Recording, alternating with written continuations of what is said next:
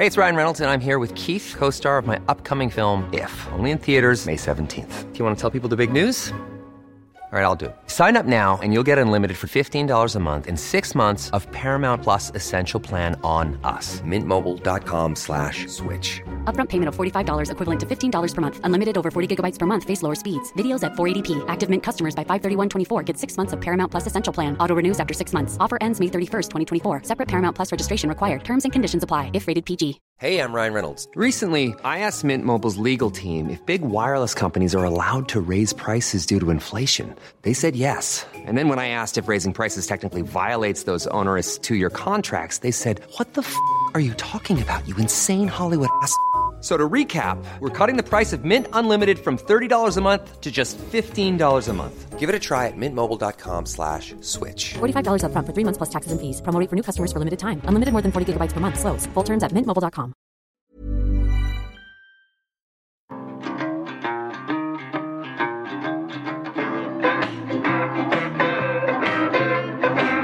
Locked in the basement of a rat shack.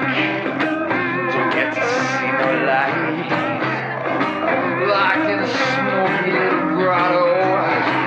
Just trying to get it right. It's the trash town boogie. Play it tonight. Yeah, it's the trash town boogie. Gotta play it just right. What's the tequila on it? Good news, true crime addicts. We survived another week. It's Friday, November 5th, 2021, and these are the top true crime stories in the world.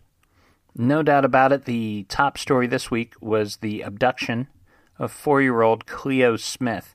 Now, this story comes at us from Western Australia, and if you're like me in the States and you don't have your geography of Australia down pat, let me summarize it for you.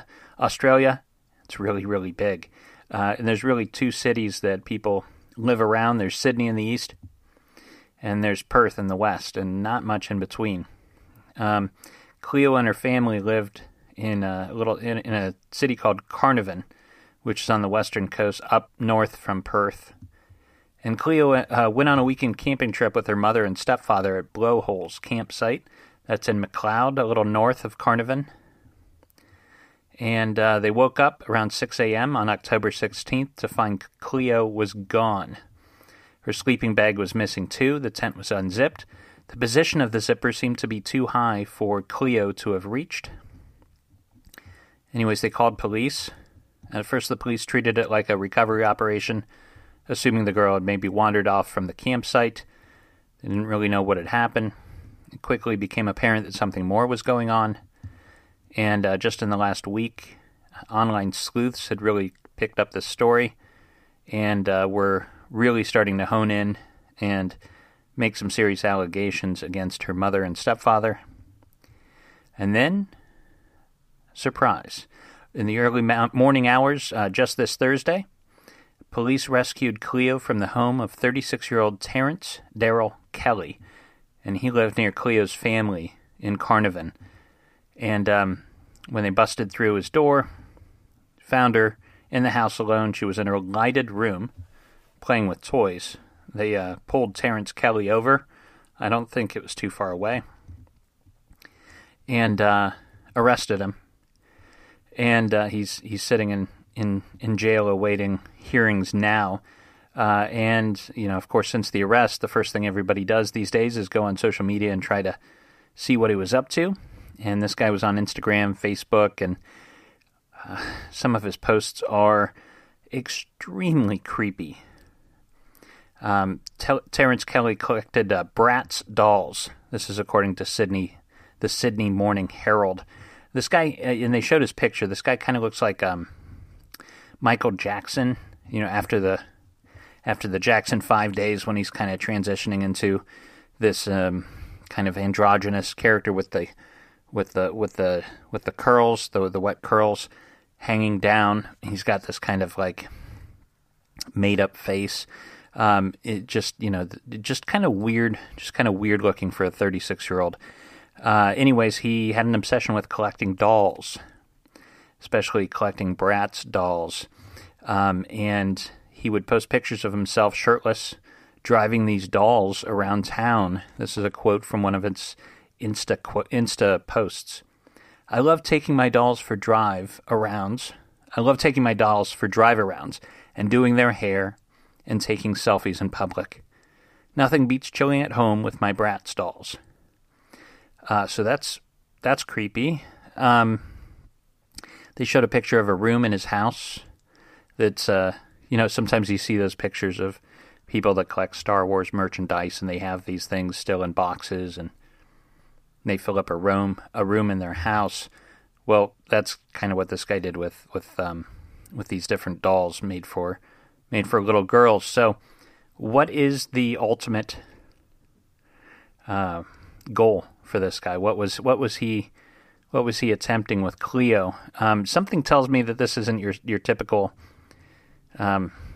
offender who was after a little girl. It almost appears, and the story's going to come out in the next weeks and maybe years. But to me, I wonder if this guy wasn't trying to essentially collect his own living doll. Whatever his intention, it would have ended very badly if not for the work of the police. They did some excellent forensic work. It sounds like they got a sighting of Terrence's car near the campsite, and then were able to do some good work with cell phones to figure out if he was in the area, and then track him back to his apartment. So nice work there. This is definitely a weird one. Another big story this week concerns the upcoming trial of Ahmaud Arbery. This is from the Atlanta Journal-Constitution. They have some disturbing news from the Ahmaud Arbery case. Defense lawyers there have clearly used their legal abilities to build a mostly white jury for this racially charged case. Now, a little background. February 23rd, 2020, 25-year-old Ahmaud, he was out jogging around Glenn County, Georgia, in this suburb, when three white hillbillies, Travis McMichael, his father Gregory, who was a former police officer, and this other guy, William Roddy Bryan, started following him around, and the McMichaels were in one vehicle, a pickup, and Bryan was in another.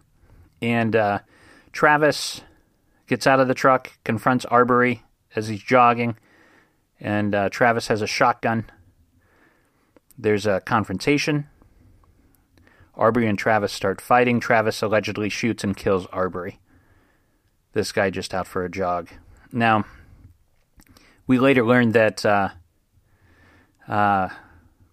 Arbery was seen on surveillance video going into a construction site, and a lot was made about that because the McMichaels were apparently after some vigilante justice due to a bout of recent break-ins. I guess a gun was stolen from a car or truck or something there. And people had been seen going into this construction site. They were building a house. Not the McMichaels, another guy was building a house nearby, and the house was kind of open. The slats were open, and people could walk in. And Ahmaud was actually seen on camera walking in to this house that was under construction. Now, a lot of people made a big deal about that. Oh, he must have been breaking in. But if you see the tapes, first of all, he's not the only person that goes in. This family goes in to check it out. Oh, hey, look what they're building. There's another person that comes in and out. He was one of like 5 or 6 people that did this. And the thing you should know about Arbery is he was studying to be an electrician. And if you look at the tapes, he clearly doesn't take anything. It almost looks like he's looking to see how they're wiring the place. So,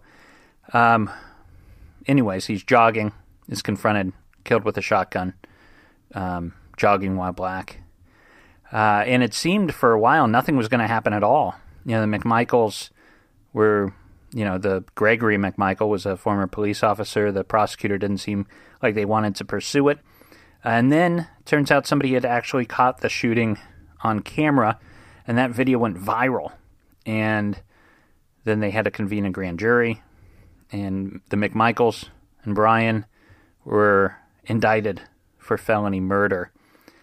So now what the defense what the defense did in this case has to do with voir dire, part of the process where they bring in a pool of potential jurors and they whittle them down to the 12 jurors that sit on the trial. In this case, they brought in 48 jurors. Of those 48, 12 were black, 36 were white. The defense was allowed to eliminate up to 24 jurors for whatever reason they wanted. They immediately eliminated 11 of the 12 black potential jurors. So now we end up with a jury of 12, 11 of which are white, and they are supposed to decide the fate of these three men who killed this black man out for a jog in Georgia. So I expect that may lead to some protests and certainly will be a story in the news for the weeks to come. Final big story this week concerns Jetpack Man. Have you heard about this crazy story out of California? There appears to be a man flying around in a jetpack.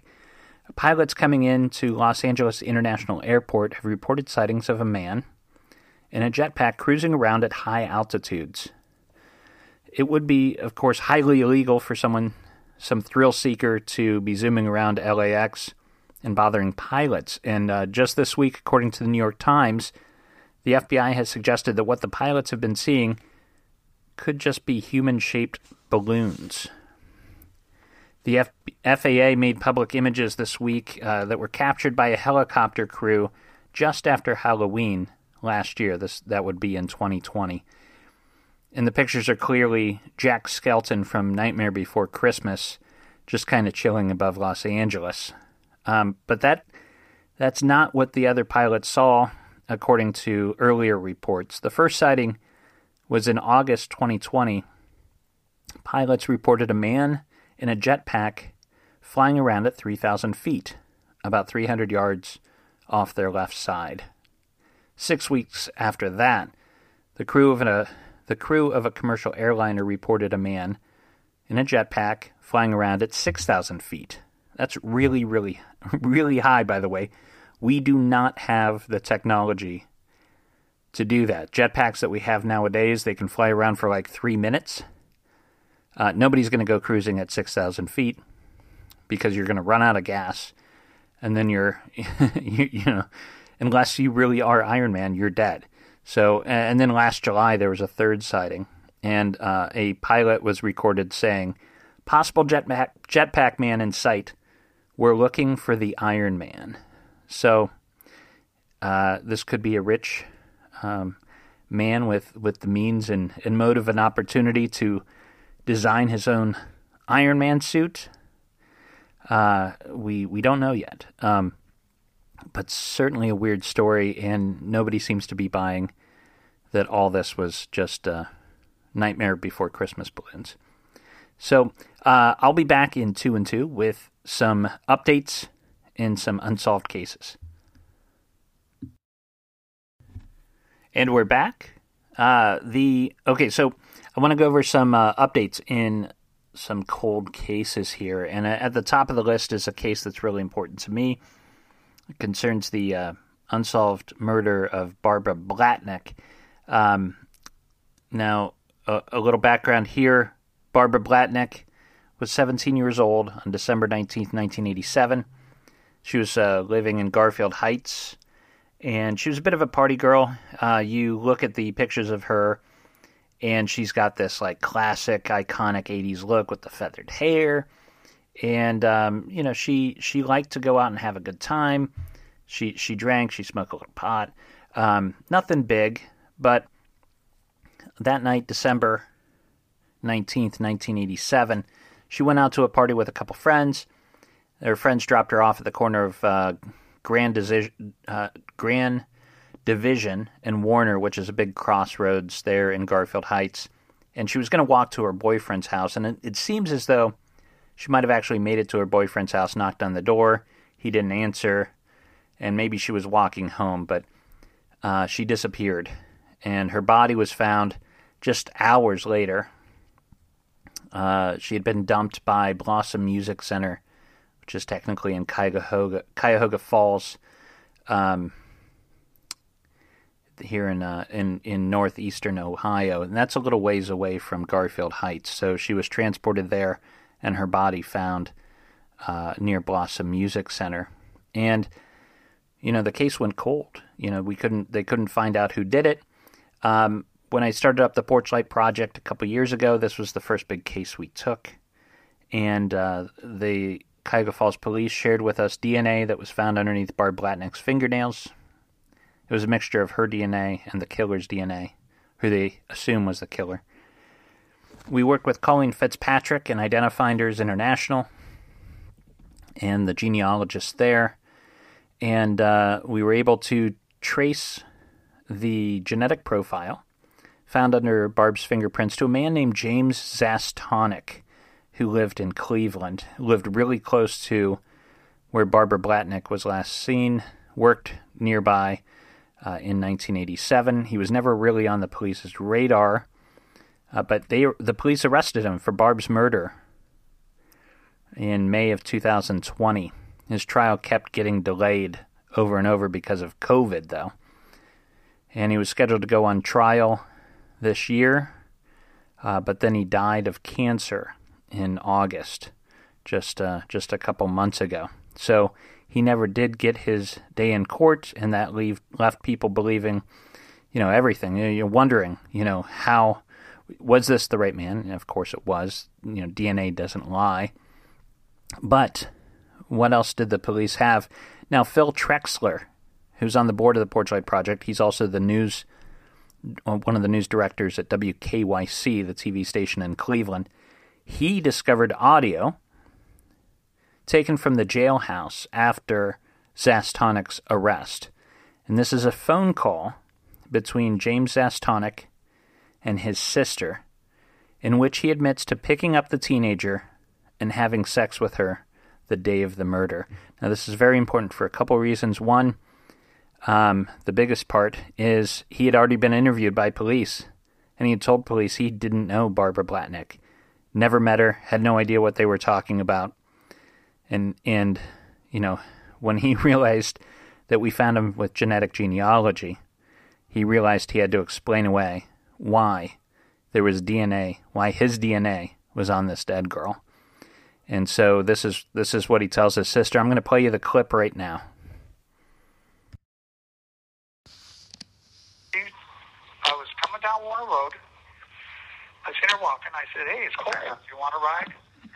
Yeah. So she says, "Do you live close to here?" And I said, "Yeah." She says, "Can I use your phone?" So I took her over to the house. So I was living on Avondale. I put her on the phone. She got in a big argument with somebody and slammed the phone down, started crying. So one thing led to another, and we ended up into bed. But the last time I saw her, I dropped her at the corner of Grand Division and Warner Road. Okay. That was the last time I saw her. So that's kind of how my DNA got all over her. So, as you can see, James Zastonic, guilty as sin, as we expected. Another case solved, in my opinion, by genetic genealogy. Let's solve some more this year. This is another interesting story involving a long, cold case. This journalist, Alexander McDougall, he's with the Bangor Daily News. He unearthed some new clues this week in the mysterious story of one Christopher Roof. In case you've never heard of this one, and I hadn't, it's just fantastic, and I think would make an excellent new Netflix special. I could see this going on for several episodes because it's just so weird. Christopher Roof was a beloved substitute teacher at Concord Carlisle High School. That's in Concord, Mass. And he also taught Sunday school in that town. He was quiet, kind-hearted, wrote poetry, wrote books in his spare time. And on August 30th, 2010, Roof turned the keys to his apartment. He turned them into his realtor, and then he disappeared. After a while, former students of his started a Facebook page called Where is Mr. Roof? according to the Concord Journal. One former student, Sydney Kopp, was listening to the podcast True Crime Bullshit earlier this year when the host talked about an unidentified John Doe that had been found in the state of Maine, about 400 miles away from where Roof was last seen.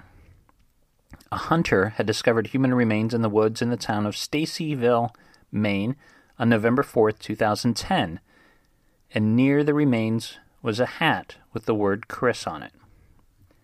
The student called Maine State Police in August of this year and told them that she thought it could be her missing teacher. Sure enough, forensic testing revealed it was in fact the body of Christopher Roof. No cause of death has been determined, and that would be strange enough as it is. But here's where it gets weirder. Christopher's mother was a woman named Marcia Moore, and she was the heir to the Sheraton Hotel fortune, and she herself disappeared. Her remains were later found in the woods. Her cause of death, undetermined.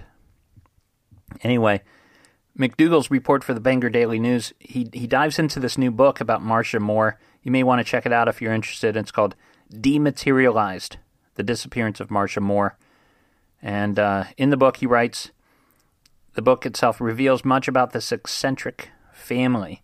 For instance, Marcia was married 5 times and was an author herself. She wrote mostly about astrology and yoga, kind of a hippy-dippy woman.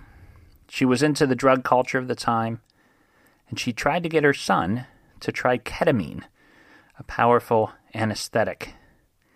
Her son was especially close to his mother, and they spent some of their favorite times in Maine, not far from where his body was found.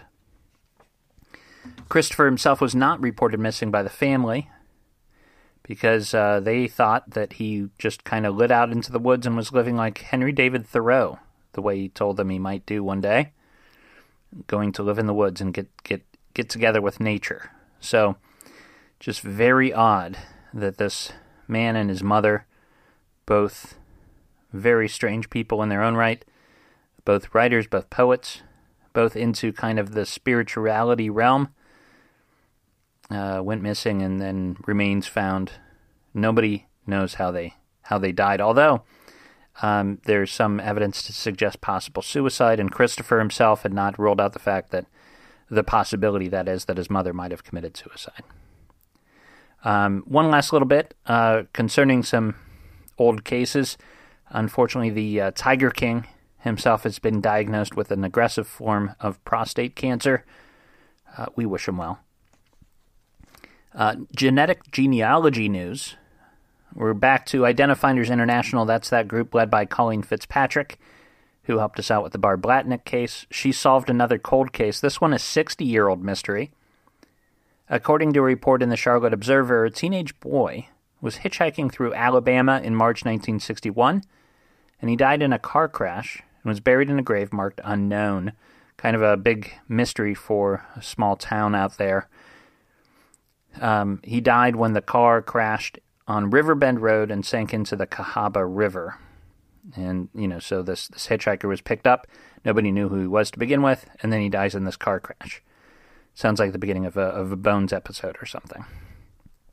Anyways, Identifinders International identified him as Daniel Armentrout, age 15 at the time of his death. And they verified this when they tracked down his brother, who is now 77 years old. And his brother was happy to have some closure after all these years, wondering what had happened to his brother, only for them to discover that he has another brother who is still missing. So we're still searching for one more member of that family. As you know, I'm a big fan of Reddit and its Unresolved Mysteries subreddit. You can always find interesting stories out of there.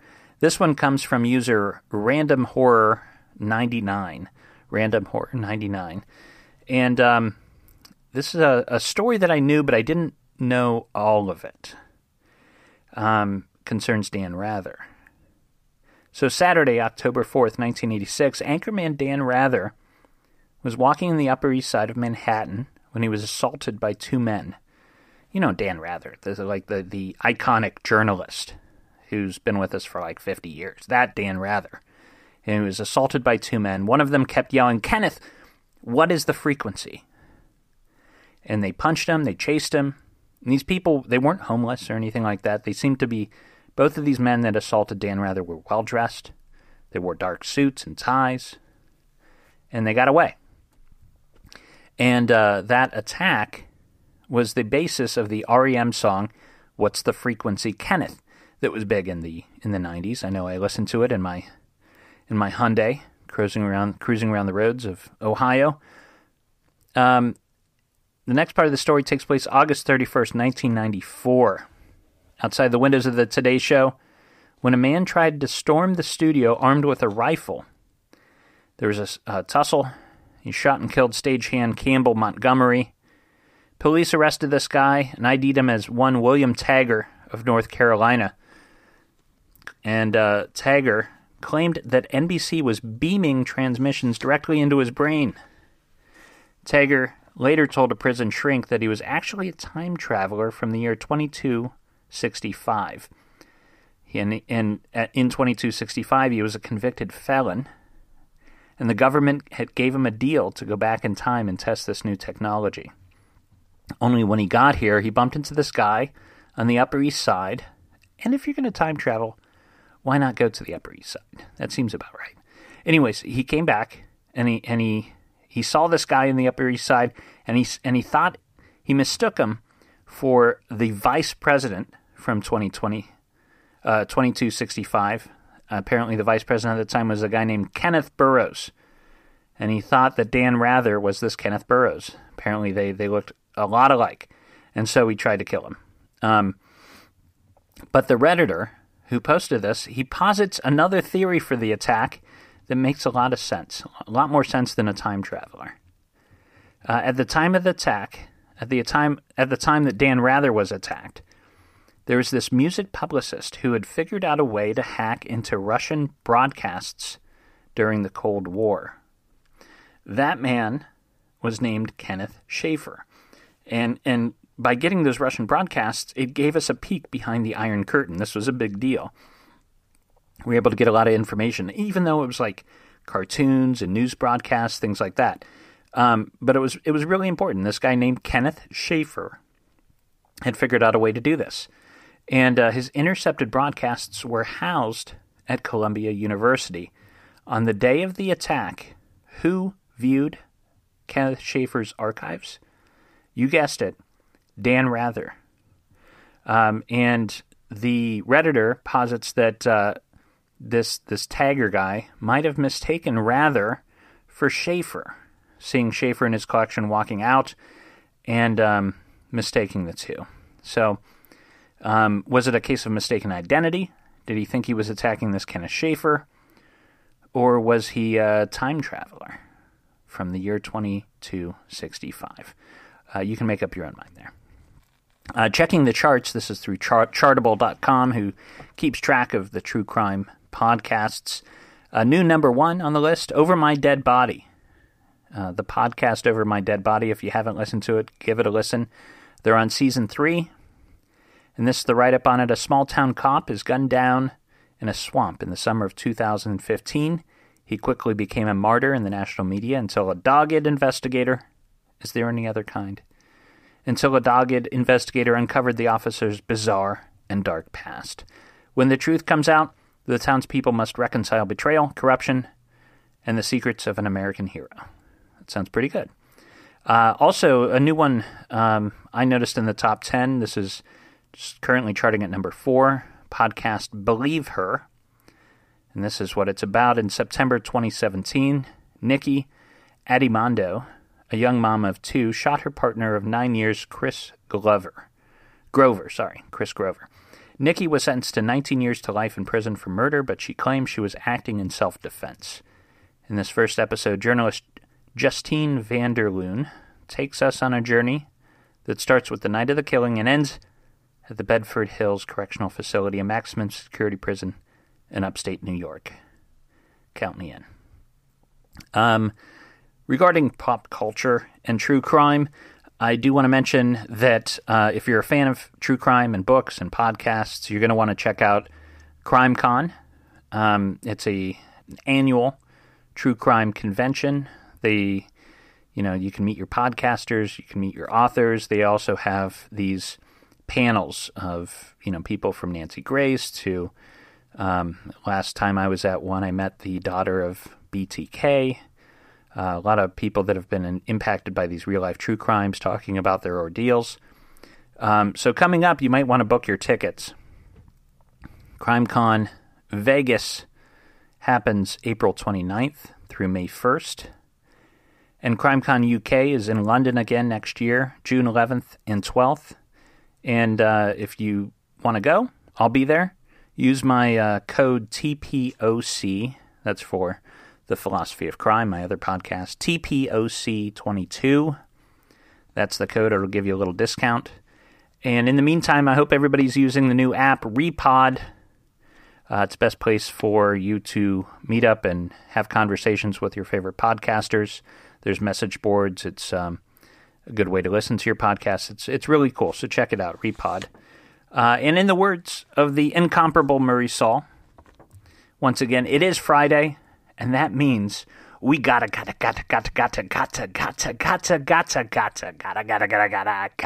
get down. Damn it. True Crime This Week is a Fearful Symmetry production. Our theme music is Trash Town Boogie by Mr. Smith, used under a Creative Commons license for use in this show. All sources are listed in the liner notes at the end of this episode. If you like the cut of my jib, please check out my other podcast, Philosophy of Crime. Unless quoted directly from a source, all content should be considered the opinion of the host. That's me, James Renner. See you next week.